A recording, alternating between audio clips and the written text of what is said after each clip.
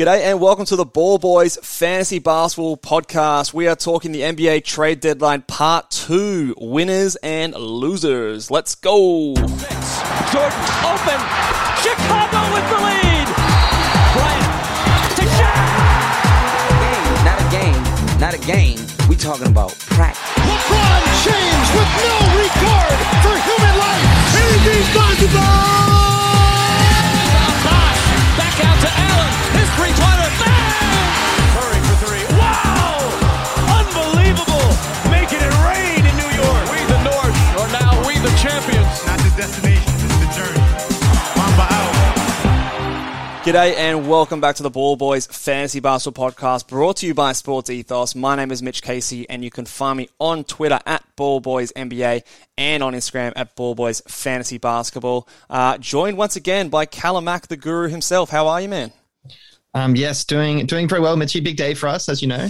Big day for us. So we've broken up our fantasy trade deadline takes into 2 podcasts because there's so much to talk about. So let's get stuck straight into it. If you want to hear all of our ads, our drops, players we're watching, how things shake out, and also just our general takes on the NBA trade deadline in general, listen to our previous podcast or video on YouTube. I'll leave a link up here that you can check it out.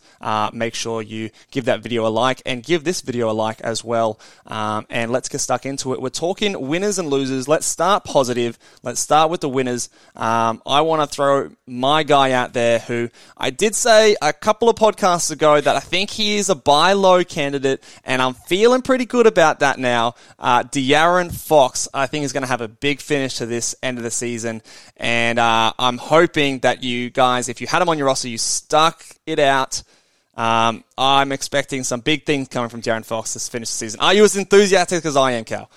I am just as enthusiastic. Yes. I know he was one of your guys. Yeah, he was. And unfortunately so. Well, you've been apologizing for it the whole season. But here we are. The trade has happened. They've given him all the keys, pretty much like what they had done previously. But with Haliburton gone now, he will be running the show and he will be putting up, I think, similar stats to what he's done previously and the kind of 25 points a game. I've always said that this guy reminds me a lot of kind of prime John Wall when he was running the court before Halliburton's kind of step up into the league. But with him now, I think him and Sabonis can be a good kind of pick and roll combination. It's just more finding shooters around him. But regardless, huge win. De'Aaron Fox. He looks motivated. He looks like he's playing fast, which is like this team, can I say, I watched that game against Minnesota. This team is terrible defensively. They cannot stop the ball. So what that means, and it's a good thing for fantasy points because they're going to have to put up some points if they're going to win games, and they're trying to win games. So they're going to be getting up and down the court. They won 132 to 119 against Minnesota the other day. So 132 points in their first game together. That's pretty good. And I can see the chemistry already there with him and Sabonis. So I do like it. I would love to see if you're someone who unfortunately listened to me in the preseason and has Fox on your roster. Let us know in the comments, and hopefully you stuck fast. Like me, he's on my Dynasty roster, so let's get excited together. Let us know if you have him on your roster, because I'm expecting big things, and a bit of a similar finish to what we had at the end of last year, I think is coming for De'Aaron Fox. Let's go to the other side of that trade. Miles Turner, this was one of your calls, actually. You were saying, let's buy lower Miles Turner. I was a bit worried about the injury, but he's stayed over in Indiana. He seems excited that Sabonis is gone now, and he's going to get more offense. So, well done, Cal. I doubted you, but I won't ever again. I think he's a big winner here, assuming he comes back and plays. Yep, yeah, that's true. There is, I guess, some risk that they could just go for a full tank. I think they won't. I think they will just try and start some new lineups, see how it feels with Miles Turner there, because he's young anyway. You might as well see what fits around him. Yeah. But the offense will definitely be more migrated towards him now. I think he's going to get more shots. He will probably get more rebounds of Sabonis out of the mix as well. So it's just going to be a huge net positive all round. Even the injury itself, I was kind of thinking they were leaving, probably telling him to take his time just because he could be traded, and they didn't want to do anything any worse. But now it's confirmed. He's on the roster. Sabonis is gone. he is definitely a huge winner. Yeah, he's definitely going to see an increase in his rebounds, in his points per game, which have always been a bit of an issue with him in terms of like big men stats. Obviously, he gives you the blocks and he gives you good threes from that position. Percentages are pretty good as well. But, his weaknesses are definitely going to improve without a player like Sabonis there next to him. I'm just reading some reports have been saying that he's back early March, which is starting to get a bit close towards fantasy playoffs. So, hopefully you can still hold on to him for as long as you can. He probably is someone who is going to be a second-round player, really, to finish the season if he can get back and play his full allotment of minutes. That's how I would be evaluating him moving forward on a per-game basis. So hopefully you can hold on to him for that long. So we've got a bit of time to see how the rest of the roster shakes out, but when he does come back, or if he does come back, he's going to be a big winner. Let's talk about Jusuf Nurkic and what is left over there in the Portland Trail Blazers. Only he and his teammates, who I also think is a big winner, let's group them together, Anthony Simons. They're the remaining starters left on this roster in Portland, and I think that they're going to be seeing a lot of usage. Nurkic is obviously going to get a lot of rebounds like he has. Simons is going to get a lot of threes, a lot of assists. So I think those two are big winners with a lot of players moving out of that team. Do you agree? I do, and they've both been playing really well recently as well, and I just think it's just going to be maintained for the rest of the season now. Yeah. In the past month, you got Nurkic putting up a crazy 17 and 12, about 3 assists with a block and a steal. So good field goals, well, 52%. He's really been hurting on free throw percentage. That has always been something that is pretty consistent. So that's something. And turnovers too. He's a big man that racks up a lot of turnovers for that position. That's true. Yeah, it is those two. Yeah, turnovers and free throw, unfortunately, that are hurting. And I know you got Simmons, who's just been killing it. Honestly, ever since he's slid into that starting lineup, almost 4 3-pointers a game. Crazy, over the past month, and that's going with 20 points and 5.5 assists. Everything else, I mean, the free throws are pretty good, I guess, for 2.5% attempts on 80%. But he's been putting together a pretty good package, and now that I guess they're going in tank mode. Simons is definitely a huge winner. Yeah, I mean, Simmons is also a huge winner because he's actually going to start getting paid now. He's going to play on the court now. But yeah, Simons is also a winner as well. So I think just watch his field goal percentage. I think with him being maybe like the main focal point of offense, that will take a bit of a hit. So be wary that he's definitely suited more towards a punt field goal percentage team, or if you can withstand a bit of a hit there, because I don't think that he's going to. I think his 44% from the field is going to come down a little bit closer to 40, in my opinion. But he'll still have the threes, the volume of points and assists there as well, and good free throw percentage, which hopefully will be enough benefit for your team. Let's go on to the next guys outside of this. So we're gonna head over to the James Harden trade and the winners from this trade from a fantasy point of view. I think Matisse Thybulle is a bit of a winner because obviously they got rid of a few of their other players in Seth Curry was a big one that left, Andre Drummond obviously, but also the fact that they're getting James Harden back in, who is notoriously horrible on defense. So someone like a Matisse Thybulle, they're going to need to play him with James Harden a lot of the time to sort of help him out on that side of the court. So I see his minutes being very safe around that 30 plus per game. And so steals, blocks, you know what he does. He's not going to give you points. That's not going to change, but he's going to be putting up a lot of stocks, as they say in the business. Do you think he's someone that needs to be on rosters at this point, Cal, or are you happy to take a wait and see approach? I actually think he should be added. I think he's a big winner. He should slot into the starting lineup. And people do kind of sleep on the steals and blocks that he does put up. Even in the past month, 1.7 steals and 1.1 blocks, mix of your 0.6 turnovers, which also is a fantasy stat when you care about turnovers. It is. He's been the 107th ranked guy, and I feel like he will get a bump in minutes. And with those, I guess the steals is elite. That's just worth owning right there. And when it comes to good blocks, good turnovers, reasonable field goal, he definitely is a guy worth owning. Yeah, he definitely is probably more on that like specialist side of things. Like if you don't need, like if you're punting blocks or punting steals or whatever, like obviously you don't need him. But most teams do need steals. It's one of those swing categories that we do say a lot that teams do need. So he probably is worth rostering, and you could definitely do worse than having a Matisse Thybulle on your team, especially if you are punting points, or if you're doing really well in that kind of category already. So, on the other side of things, I think obviously Kevin Durant and Kyrie Irving are winners as much as they can be, assuming that we can't get Durant back in time for fantasy playoffs. Kyrie Irving, obviously, he's a winner. Like, per game, he's going to be better, I think, but he's still someone who I would be trying to trade as much as possible because I don't think his vaccination status is changing. Would you agree with that assessment? Yeah, I would. Kevin Durant, when he was healthy, he was a first round pick, and that should be maintained, obviously, with Harden gone. Kyrie Irving, I guess you'd expect some of the assists to potentially go up, but on a per game basis, he's still being a beast, and I guess what you're paying for, and good percentages for a guard, and he's still been averaging 5.5 assists anyway, which is kind of consistent throughout his career. Yeah. So it is with him and Ben Simmons. I honestly think it's a match made in heaven. I guess these guys. It's one of those things that never played a whole lot with James Harden, so it's hard to really assess those three. But with Ben Simmons, I think it's a good fit, and they should really maintain the sets they've been putting up. Yeah, they'll pretty much have the same amount of chemistry with Ben Simmons as they did with James Harden because they haven't really played much together. So, I agree. I love the fit. I think it's going to be a bit more enjoyable to watch in Brooklyn personally. I think they're going to play a much more exciting brand of basketball with James Harden out of the picture. Let's talk about a guy who I've just been so impressed with this season, DeJounte Murray. I think he's a winner again because the only other real good guard in their backcourt, Derek White, is out of the picture. Obviously, DeJounte Murray is already the 10th best player in fantasy at the moment, so he's going to continue to be that. But I think that it's just another level of a bit more usage, a bit more ball in his hands moving forward. He's definitely the one and only primary playmaker on this team, so just lock him in. My question to you, a bit out of the box, but where are you comfortable drafting DeJounte Murray next year? Is he a first rounder? I think a late first rounder, yeah. Wow, yeah, I think he is. He's their future. He's been playing every game, and he's been consistent throughout the whole season, and he's an all-star.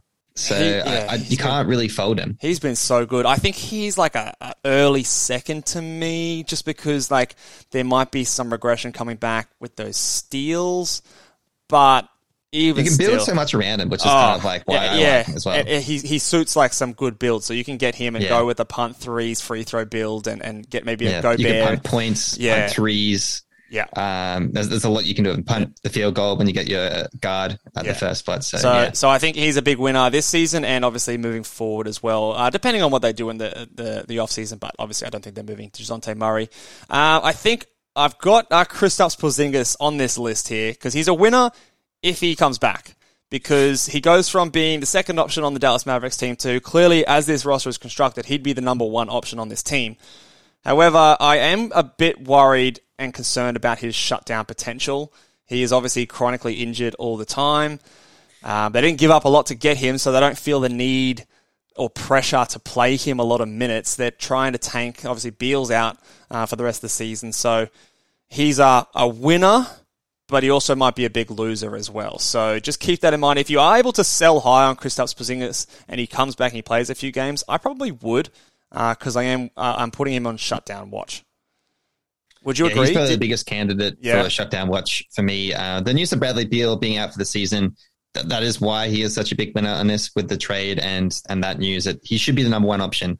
But definitely shutdown watch for Kristaps. Yeah, I think be careful with that one, and if you can get some good value back for him, I would pull the trigger. And I've been trying to trade it. I'd honestly just be trying to trade him. I'd be pretty worried, and you could use the hype of him becoming a number one option to potentially get rid of him. Yeah, you could spin that narrative if possible. If you have some players who are or players in your league that are a bit more optimistic about his return to the game, and of course all the winners we highlighted that are on your waiver wire in our previous show on the ads and drops show. So make sure you check that one out for a more extensive list of players that are obviously gaining value enough for you to pick up off your waiver wire. Let's move on to some losers. Get a bit negative here, Cal. We did talk about this guy last time, but I just want to double down just to really rub salt in the wound of your fantasy roster. But Rashawn Holmes is probably one of the biggest losers in this fantasy trade deadline period. Player, obviously, we all drafted him. He was someone who was ranked fairly highly in the preseason. It's just a shame to see him fall so far from what he was last season, which does suck. So, keep your chin up there high, Cal. Yeah, it does hurt for a guy with preseason rank 35 who's been a letdown in general this season. He's down to 98, which is pretty bad from last season. And being benched, I did say, look, I'm going to hold on to him for the next few games. If he is consistently on that bench, then I'm just going to have to let him go, unfortunately. There'll be better players out there to pick up. I would agree. His upside is too high for you to just outright cut straight away after one game sample size of what's going on. Look, I see a world where they can place Sabonis and him together, but if that's not what they're going to do, then you can't hold him. So just make sure you're certain that he's coming off the bench before you drop him. Let's talk about a few other guys we haven't talked about in our previous pod. Chris Duarte, I think, is a bit of a loser with Buddy Hield, Tyrese Halliburton coming over in that trade.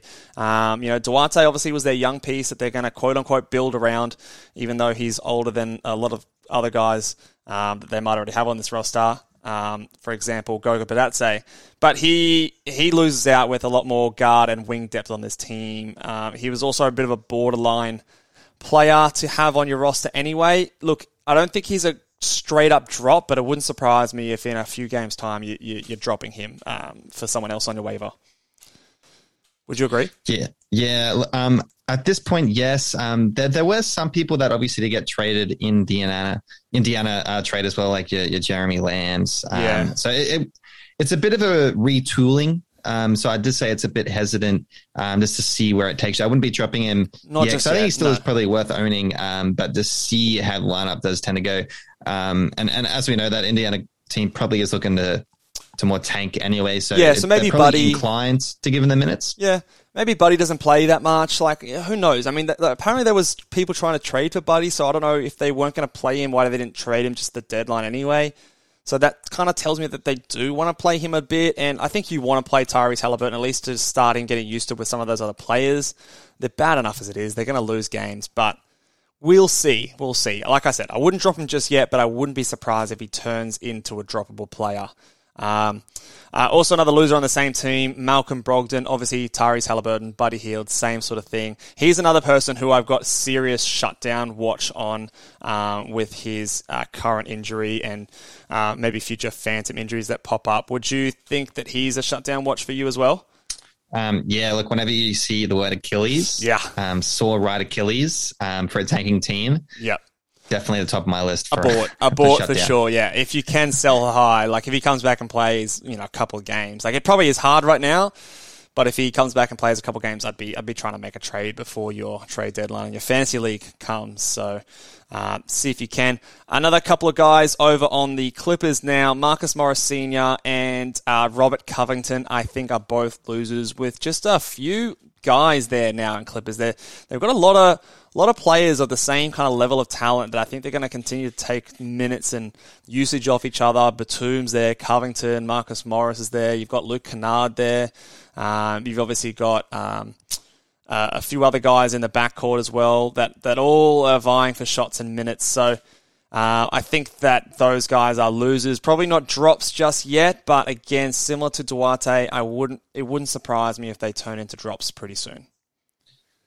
Yeah, it's a weird roster now. They have so many of the similar players, and Covington, Powell, Batum, Kennard, Marcus Morris. It's just Coffee as well. There's all of these small forwards. They all play small forwards. Terrence Mann. I don't know how they're going to make it work. Yeah. Terrence Mann as well. It's such a weird roster. It's such a weird, I don't know how this rotation is going to go at all. Yeah, so I guess for now, all of them are losers until we see who I guess is getting the consistent game time. Yeah. Yeah, and that's a question mark. I really just should put Clippers here. Like in terms of fantasy, all Clippers players are losers from a fantasy perspective because I don't know who is going to get the minutes and who's going to be putting up stats on this team just yet. So we'll wait and see how that all shakes out. From the Philadelphia 76ers, I think there are a couple of losers here, especially a Tyrese Maxey, I think is a big loser, and Tobias Harris. I think both are going to use usage. Maxey's going to use ball handling responsibilities, so assists are going to drop as well. What are your thoughts on these Philadelphia guys? Maxey is a loser. Obviously, James Harden demands a lot of the ball, sadly. They probably will stagger them a bit and have Maxey probably starting, but also running a bit of that six-man unit. So we'll see how that plays out. But regardless, I do think overall he will be a loser, sadly. Joel Embiid, a bit of a loser too. I hate to say it because he is on my team. Yeah. He's been killing it recently. He's gone up to about the 5th or 6th pick in the overall. So you'll have to keep an eye on him, see how it works with James Harden. But the thing is, James Harden lets so many threes fly, and that's just a lot of possessions. Joel Embiid won't be touching the ball. Yeah, he has the ball in his hands a lot. Maybe they run a bit more pick and roll, which you don't see Embiid do a whole lot of. So you can't do anything about it. Like, you just got to cop that Embiid's probably not going to be the number 5 overall player, but he's still going to be a first-round guy, I think. Like, I wouldn't worry too much about it. You just got to sort of see how it all shakes out. On the net side of things, I think that Seth Curry is probably the biggest loser, and probably Patty Mills, the Aussie legend. I think Patty Mills, I'm pretty happy if you go ahead and drop him and add someone else. Seth Curry, I wouldn't drop just yet, but he, again, like a lot of these other guys, I wouldn't shock me if he turns into someone who could be droppable, as his main thing is just the threes. I see the points dropping on a team like this, obviously with a few superstars on the team, but we'll see, because obviously you've got Curry Irving in and out of the lineup, but just in general, the talent level and the shot taking on this team is higher than that of the Philadelphia 76ers. Yeah, and it's worth mentioning him and Joel Embiid had a great chemistry, and Seth Curry got a lot of these shots up. And they needed his shooting on that team, whereas in Brooklyn, they've got other guys that can do that. I still think they probably need his shooting, and he will get minutes, but I think, usage will be down. He's not going to put up 4 assists a game. That's definitely coming down, and I expect his points to take a bit of a hit minutes. Too. Yeah, I would definitely agree.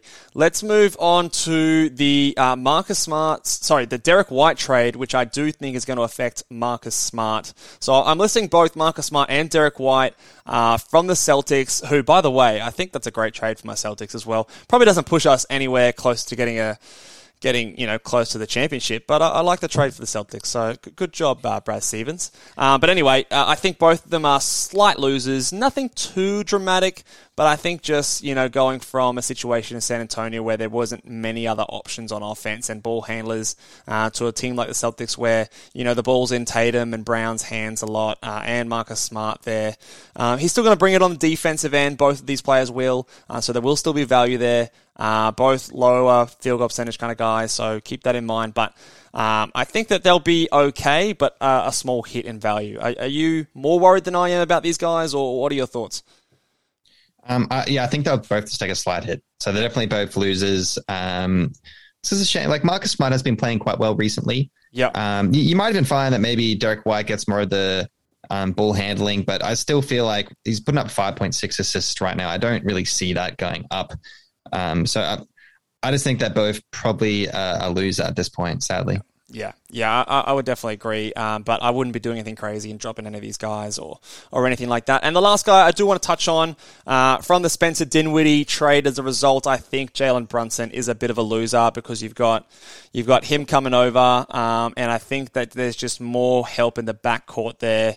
You could say someone like a Tim Hardaway Jr. is also a loser, although he's probably someone you shouldn't have on your roster anyway.